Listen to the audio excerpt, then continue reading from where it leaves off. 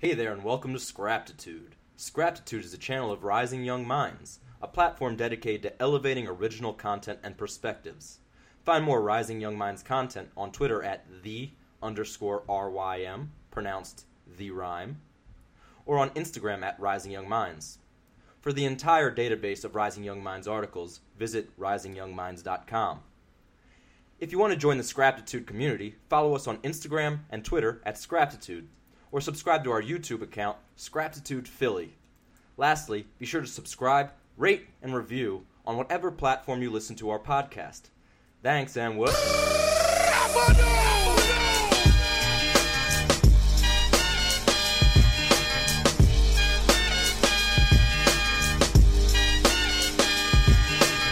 Your time is up, my time is now.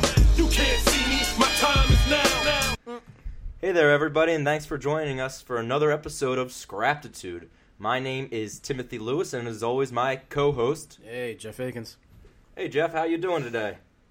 I'm alright. I'm kind of sick, but I got the cough drops, and I got the Tylenols, so I'm here. Damn, Ready to he's make coming a at you all through the mic. I'm trying my best.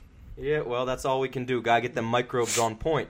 If you're interested in knowing about microbes and microbiomes, I have an article to strongly recommend, one that I have personally written. Go to my Twitter account, Mr. Tlew, that is MrTeelew, self-plug, shameless. Kale in the game. That John pinned on my profile. It's all Oh. about the microbes. It talk about your body, and it is titled The Free Will Fallacy. So, yep, self-plug, zap, charged up. And you get sick in the spring.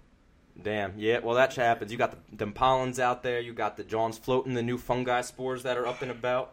There's all kinds of different shit going on in this ecosystem of the world.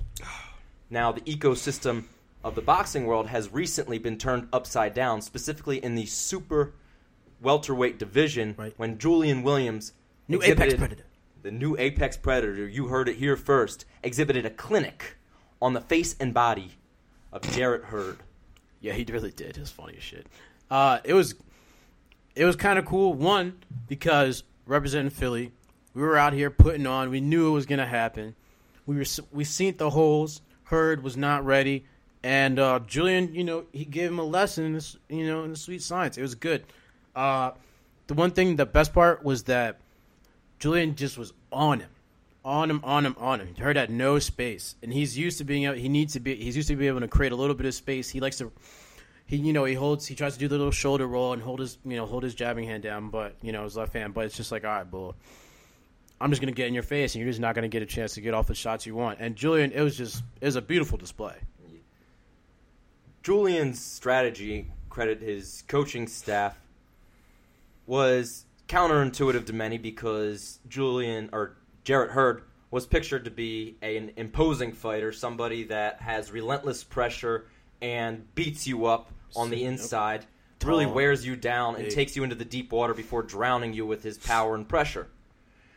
Julian Williams took the initiative and brought the fight to the inside himself, and something that was particularly evident in what he exploited was the tightness of his punching and combinations. It seemed like he could get 2, 3, 4 punches in quick succession when Jarrett Hurd had significantly more wind-up and was getting caught in between his punches regularly by the crisp counter-punching and combinations of Julian Williams. You could see when we were talking about the fight earlier, some of the things that we mentioned. Hurd's tendency to bend over too much and his ability to get caught when you pivot off the center line with that right hand. And I mean, honestly, Julian was having success with both hands. He was really able to showcase his footwork and his movement, and really just show her that you can be big for the weight class, but sometimes that's not really the best move. And you know what, Julian really is. He's an actual 154-pound dude, and Hurd's probably he's just kind of too big. And he might be doing this. He might be headed the same way Jamal was, and just going up in weight just to see what he can do there, and so he can hopefully maintain a speed advantage over some guys and be able to maintain the idea of dragging them out into the later rounds to put him out. When I was talking to J-Rock, he told me he gets up to about 175 pounds between fights. And to me, that's interesting because that's 20 pounds that you're cutting down. Some of that you're just comfortable. You're carrying a little bit extra around the waist or what have you. it symbolizes to me how big Jarrett Hurd must be. What's he coming down? 30 pounds to make this weight? Because he's 6'1", and he's noticeably larger. He was noticeably larger than Julian Williams, and honestly, it was one of the reasons Julian Williams was able to exploit him. He was just able to keep tighter combinations and move in a more compact fashion, and I attribute a lot to the body type being maximized for the weight class.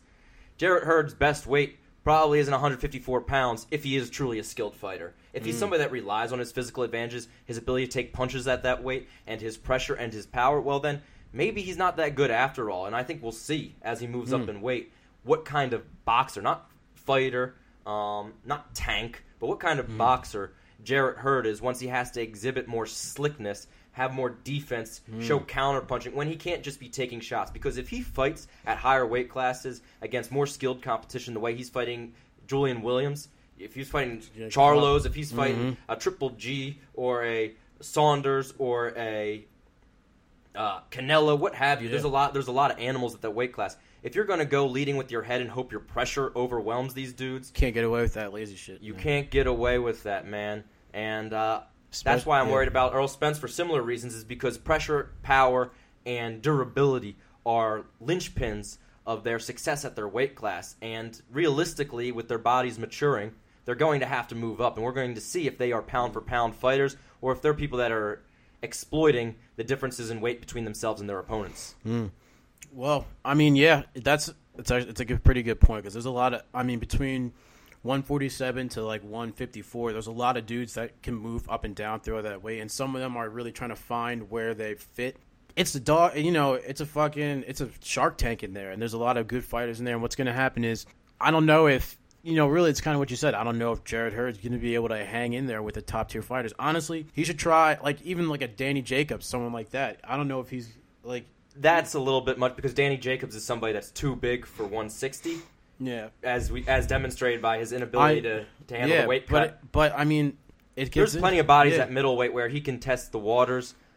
It's evident that somebody that's as strong and prepared and technically proficient as Julian Williams is stylistically an atrocious matchup for Jarrett Hurd. And the commentary, that's why in a lot of these fights, especially when you have a skilled but lesser-known fighter like Julian Williams, it's hard to listen to the commentary because it will whisper sweet lies into your ear and skew the cards. And I saw online, media person, a lot of different people, people that I communicate with in the boxing community who definitely have well-cultured opinions, had this fight a lot closer than it was, to me at least, because I saw one man walking the other down and really putting on a display, and the other guy in Jarrett Hurd showing grit and toughness and the heart of a champion maybe, but severely outclassed in every phase of the game. This is a great coming out for Julian Williams. It shows that he can hang in there with these bigger dudes that are trying to cut the weight to be at this weight class. And him having these titles is going to open up a lot of more interesting fights for him. And just having the belts themselves, you can demand a bigger check and you'll be able to do more stuff. So it's good for Philly, it's good for J-Rock, and it's going to be awesome to see who he decides to fight next. And that's the best part. He says the division now runs through West Philly. The belts run through West Philly, and he's right. And this boxing rec bullshit, Fox News bullshit with this Jamie Munguia bull who ain't beat nobody except some soft-ass European dude named Liam, the bull that dating Miley Cyrus. Somehow this bull ranked number 1. And I get he's 22. He has no losses. But, sometimes your losses reflect the competition. And J-Rock has faced the competition. Munguia, this bull a nobody. And he need to come face somebody real. He need to come catch some hands in this division. Somebody with some serious accreditation. If he going to be taking that number 1 spot. Because right now, 3 of the 4 belts are in West Philadelphia. Everybody running scared. Now, is there anybody you would like to see next as far as Julian Williams and his first title defense? Well, I think that a good fight for him would be, even though Tony Harrison is rematching Jermell, I think that would be a good fight for him. I'd like to fight with Tony Harrison. I think that's a good next fight, just someone to see. It's just another good name to add on to there. I would. Perhaps a mandatory. I don't know what the mandatories I have no are like idea. for these 3 different belts I now. have no idea. And mandatories are stupid. Everyone's always like the way that's like, you just won the belt, and they're like, bro, you better fight this bull next week. And you're just like, all right, well, no. But Okay, no. There's Tony Harrison. There's the rematch with the Charlo brothers. If he ever wants to just get revenge on that loss, and hey, beating up a big guy like Hurd, and they were going after the Hurd fight. Who was it? Jermell? I hate twins. I hate twins. It's fucking impossible to remember between the two of them, but I think it's Jermell. And getting the rematch with him, especially after beating Hurd. And what's interesting is he has the belts, and I don't know if I think since Jermell's rematching Tony Harrison, he just took the L. Julian, he's calling the shots, but I think Tony Harrison's a good fight if he beats Charlo again, which I don't think he will. But I want to see him I just want to see him get a rematch and avenge that L. Julian just seems like he's in his bag now, and it was a good counter shot from Charlo, but now that Julian has the belts, he can start looking for the biggest fights in the business. Not that his last fight wasn't a massive fight and a huge propulsion for his career, his life, his family, and James Schuler Memorial Boxing Gym, and West Philadelphia, this entire city. Be that as it may, and this might be coming a little bit out of left field, I like the Earl Spence fight a lot. And I think that man is trying to run away from Terrence Crawford. I see him as somebody that's making excuses there, and if he wants that fight's made. Terrence Crawford is calling for that fight. Earl Spence Jr. is not looking for that fight. Julian Williams is an animal, but I don't think a lot of fighters and the boxing community as a whole are still really acknowledging the kind of animal that he is. I would not be surprised if you see somebody with that kind of brand recognition, that kind of momentum, like an Earl Spence Jr. moving up, who's already a big for his weight class, and challenging that for those 3 belts or however many belts are on the line. I would like to see that fight a lot, and I think Julian Williams can exploit many of the same things he exploited against Jarrett Hurd. It's an interesting one. That is a good fight. I like it simply because I want J-Rock to be on the biggest stage possible, just for him to do as best as he can. But I do like that fight. You do bring up some interesting points. I do like the inside fighting from Williams is definitely going to give Errol a little bit of fits. And Julian I don't know if he's bigger. He's probably a little bigger than him. They're probably similarly sized. Yeah. Isn't Errol's probably like maybe an inch short or something like that? But that's a good idea. I like that fight. That's definitely a good fight. I mean, what were we talking about? I'm sure what Errol's trying to get the Porter fight. They're doing the Porter fight. But Errol's fighting Porter, and I like Sean Porter. I think that is a stylistically favorable matchup for Earl Spence Jr. He's just too big. I know that Sean Porter has had trouble making the weight, but to me, body size, frame, Earl Spence Jr. is the bigger man, and that matchup is stylistically favorable. Sean Porter, props to him for taking that fight. Props to him for staying busy. I think that the 147 division is going to look a lot more interesting when Earl Spence Jr. moves up. That is true. And there's a lot of people. There's a lot 140. Like we were talking about 147, 154. There's a lot of dudes gunning for a lot of legacy fights, and some dudes keeping coming up to try and get at some of these guys, and dudes going down. It's like Danny, like the Garcia versus Garcia.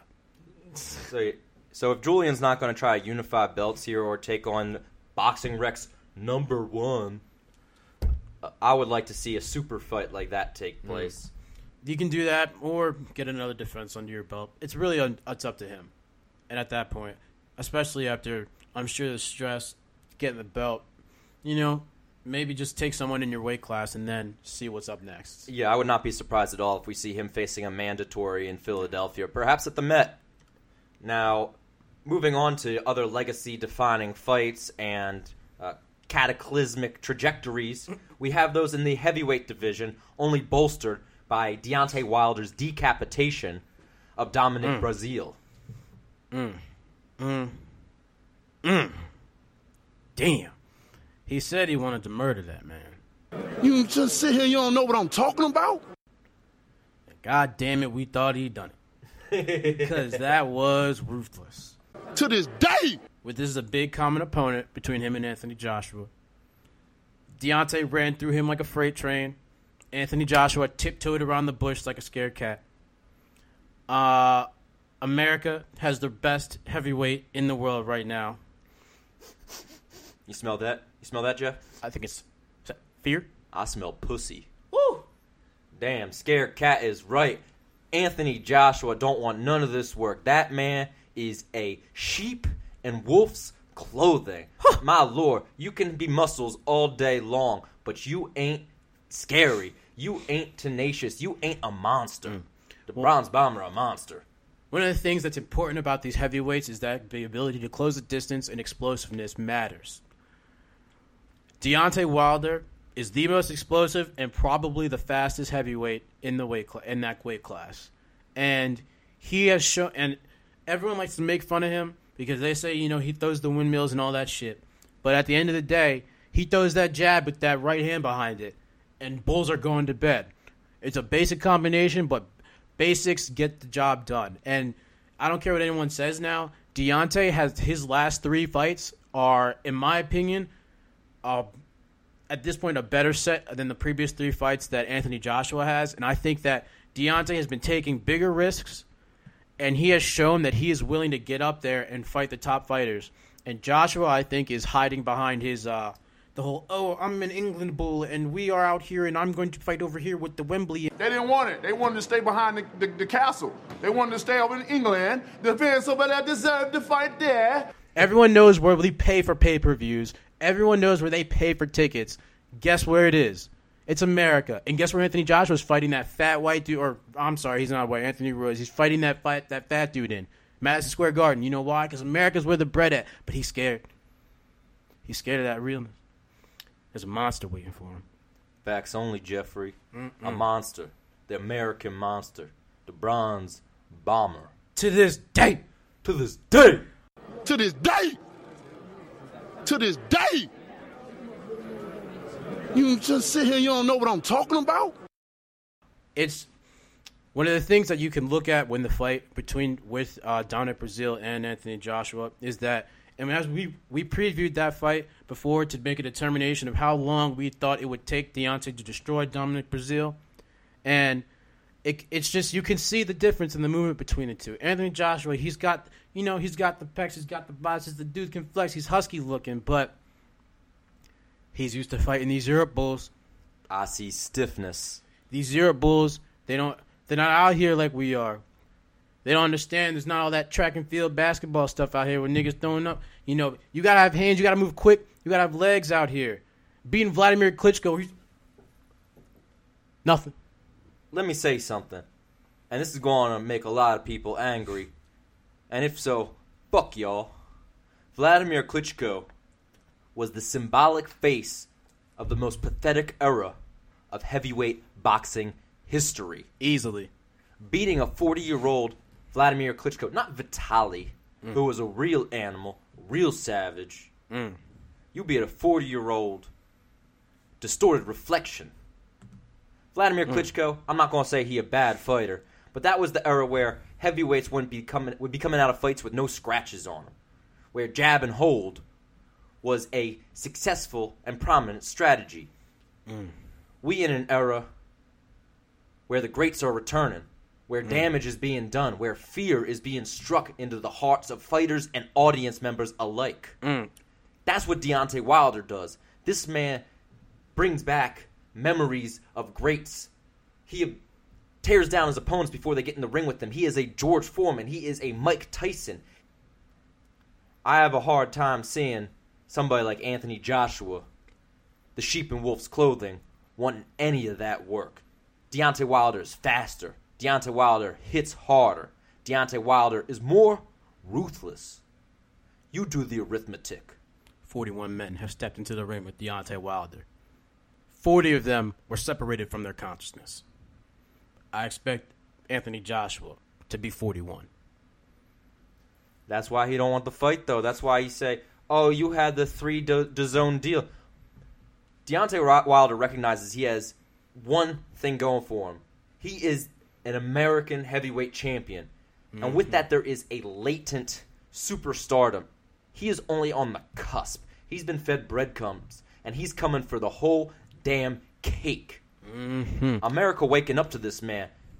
The national media waking up to this man. He said he wanted to murder Dominic Breazeale, and man, boy, oh boy, did they get that stretcher. Look, it's just it's going to become it's obvious now that the point is we've gotten to the point where we need to see these two men get into the ring with each other. Tyson Fury has decided that he is going to chill on the sidelines and do some weirdo stuff. That's fine. He can do that. He was 1 million pounds last year. Take his time. But we need to see these two young men in the ring. This is a great story. America versus the UK. Deontay he feels the weight of a lot of things on his shoulders, and he expresses it.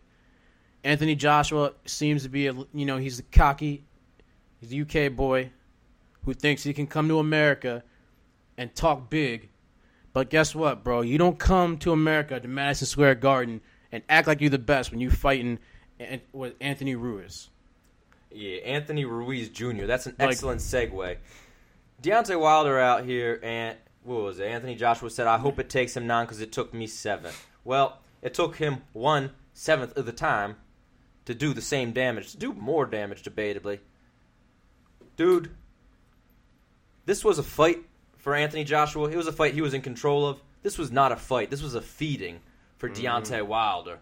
But moving on to Anthony Joshua and his upcoming fight against Andy Ruiz Jr., I think that this is actually a better matchup than the Jarrell Miller fight. Jarrell Miller, converted kickboxer, over the hill, just a body for Anthony Joshua to stay active against.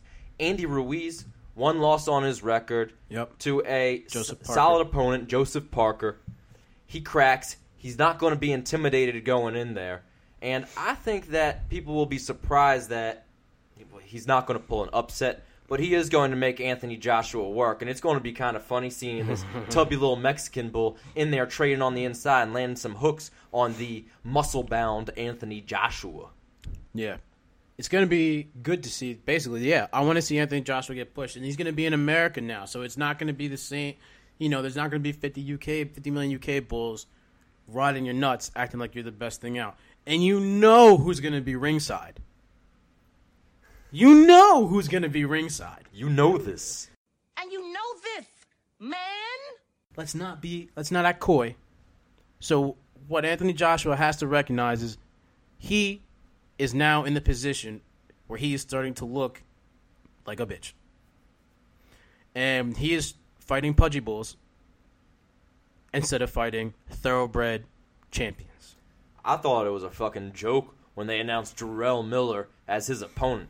This is a bull that was fighting Crow Cop in K1. Didn't he pop for like a ridiculously dumbass steroid? The one that like gives you mega cancer or something? He popped for all the Johns. That's the thing. He popped for every single John. That bull suspended indefinitely. He gone for a long time. I think 2 of Joshua's last opponents popped. I think the Povechkin bull did, and I think the Miller did. I don't want to accuse anybody. But you know what? How are there this many heavyweight belts, though? Because Anthony Joshua got 4 belts, and none of them mean nothing. I don't know. It's because, just there's too many fucking belts. There's too many Tyson belts. Fury technically have a title right now? No, Tyson Fury doesn't have anything. That's why, because Tyson Fury is technically the lineal champion. Joseph Parker, I think he won the WBO from Anthony Ruiz, and then I think that... I think they were both fighting for a vacated belt. Yeah, and Vladimir had the other ones. Andy Ruiz, that is. Yeah, Vladimir had the 2, and then there's a vacant one. So that's how Joshua got those 3, and then he beat Parker for the WBO. Anyways, Anthony Joshua, man, days are numbered. I can't imagine you want that Wilder fight. I can't imagine you want the Fury fight, because one is more skilled and the other is more dangerous. Anthony Joshua not getting up in the 12th round after that. Tyson Fury's he was on some nut shit, and he got up from the grave from that, and that was amazing. And props to him. But we know Anthony Joshua not getting back up from that. Both these bulls went with their subscription-based services as a way to get away from Deontay Wilder. Tyson Fury. Oh, look, there's no heavyweights to fight over here. Let me sign with ESPN. Fucking Anthony Joshua with his first DAZN fight against Jarrell Miller. Are you kidding me?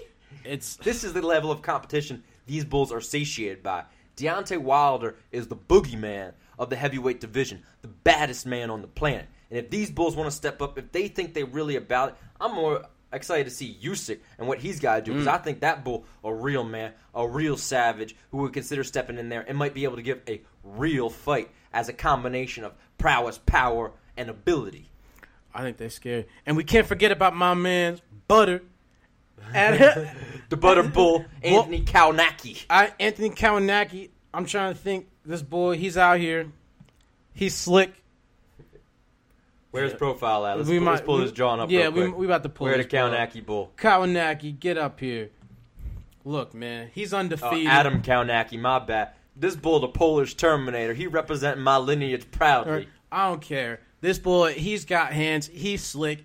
He looks like a small butterbean, and he has moves. That's so disrespectful. It ain't a disrespectful thing. You look how you look, and you got to embrace it. He's 30 years old, though, so it's time for him to get a real fight in there, because he's 19 and no more tiptoeing around. Well, he just cracked the top 10, so he should be hunting around. He should have a good fight soon, and I want to see him in there. He's better than a lot of these bulls, though, in Yeah. the top 10. Jarrell, of course, it depends on who's top 10. That's Boxing Rec's top 10. Yeah, but true. every service, every belt has, every organization has its own rankings. Yeah. So, you're better off just composing your own rankings. But Kownacki can crack, so he deserves a real fight coming up. And I would like to see one of these three, Fury, Wilder, or Joshua, give him a crack, should they choose not to fight one another, because these bulls dawdling.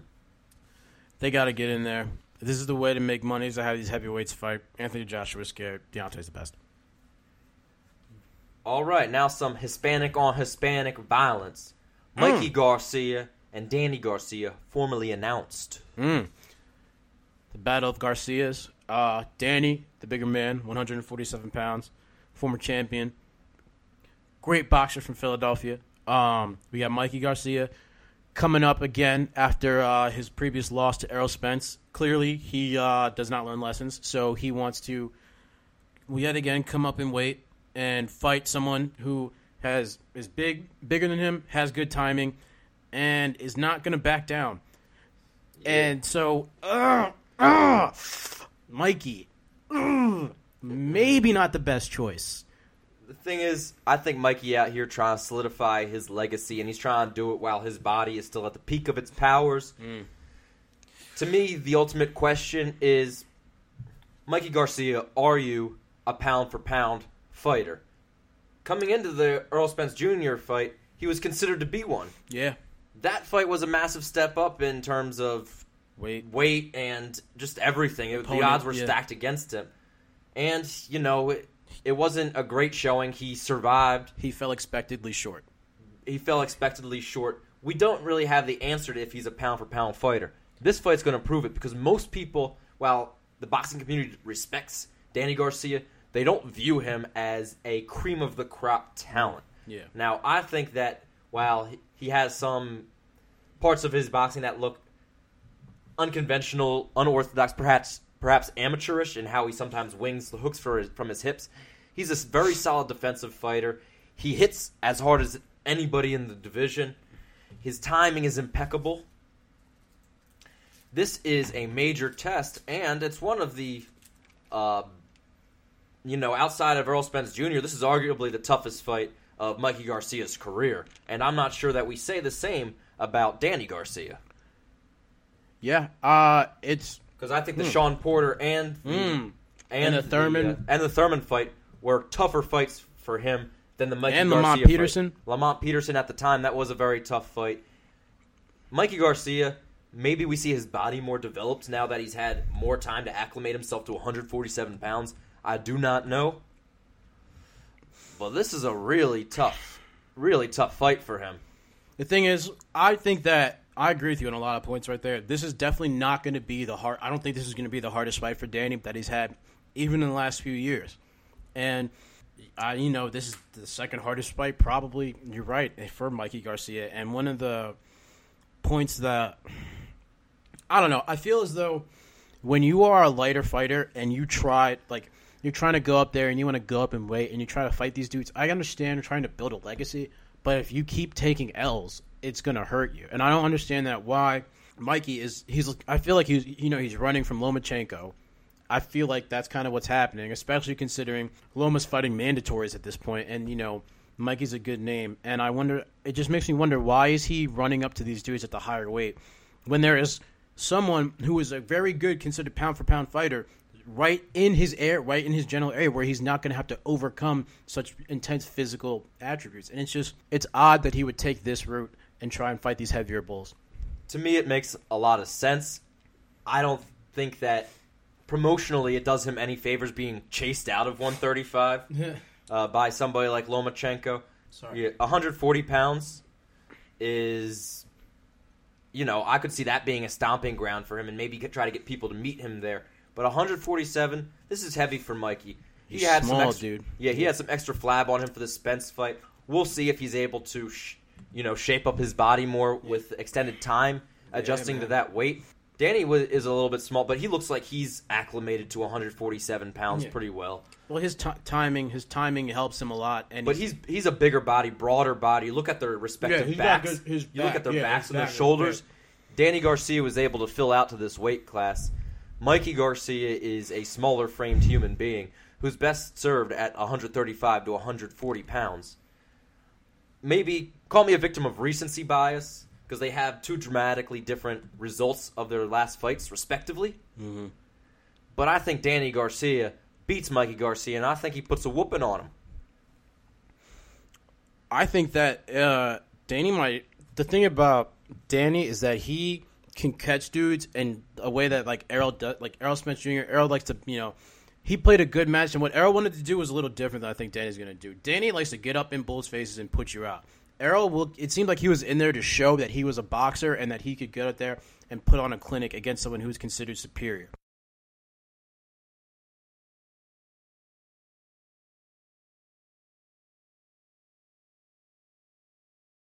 Technically. And I think that Danny's size combined, he times that fucking hook, man. He can time that that checker it's beautiful. He is one of the best in the division, and his timing with both hands is gorgeous, though. And it gets to the point where Danny's going to be really comfortable in that weight, and I think he's going to bully Mikey, and I think he might be able to stop him, especially in the later rounds, because he's going to be tired. I think Danny can catch him. It's certainly not out of the realm of possibility. Mikey kind of wades into the fire. He was not able to do that against Errol Spence Jr. because Errol Spence Jr. has the jab, that knifing jab that he repeatedly stabs out there. That kept the distance during their fight. Danny's not a jabber. He has a jab, but that's not what he's going to rely on, and he doesn't really care about maintaining the distance. If you're going to close the distance, he's going to try to time you, and if he's going to close the distance, it's going to be to land something big.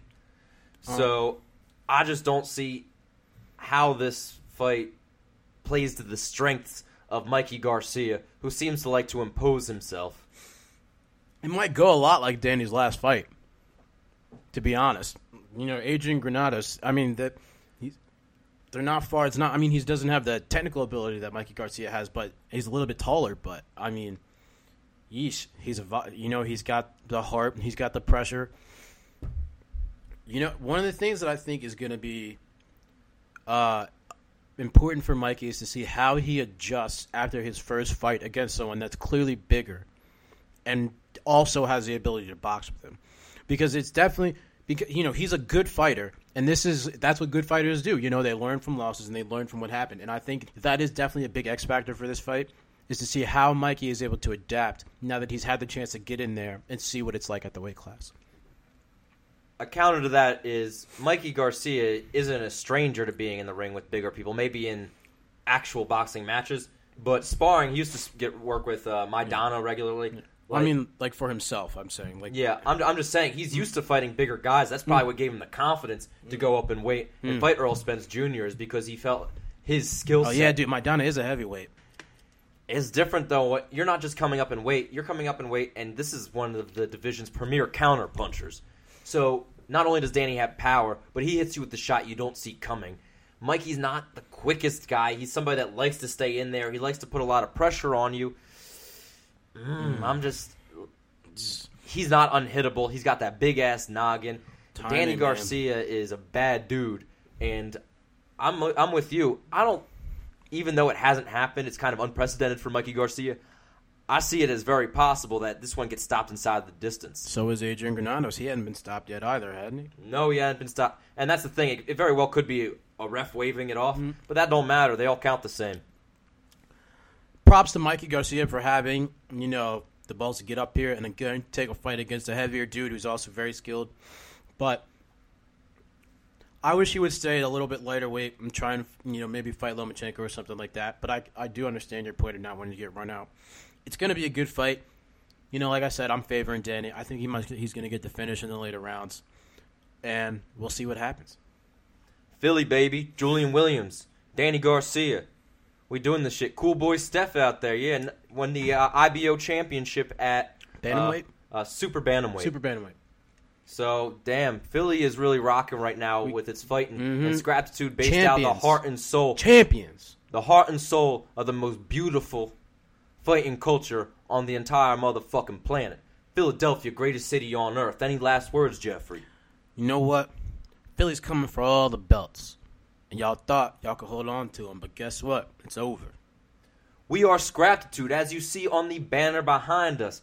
Please rate and review us on iTunes, Spotify, Google Play Music, or follow us on Instagram and Twitter, or our YouTube at Scraptitude Philly. Thank you so much for tuning in, and until next time, peace. Catch y'all later.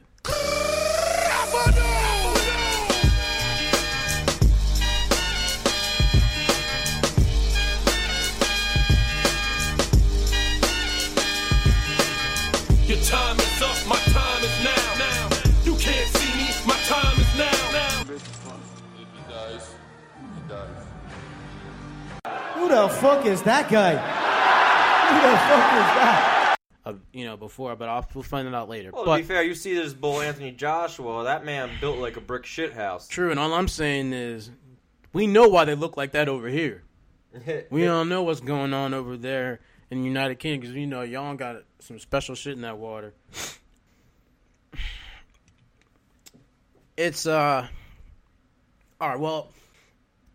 100. It says he's 5'9" and Danny's 5'8". He's not 5'9". Danny's 5'6". Oh, he's 5'6". Dude, Duh. he's- Yeah, I was about yeah. to say that was misleading. Dude, Danny's small, too. That's a point. Yeah, he felt his skill set was able to transcend that barrier. So all the power to him.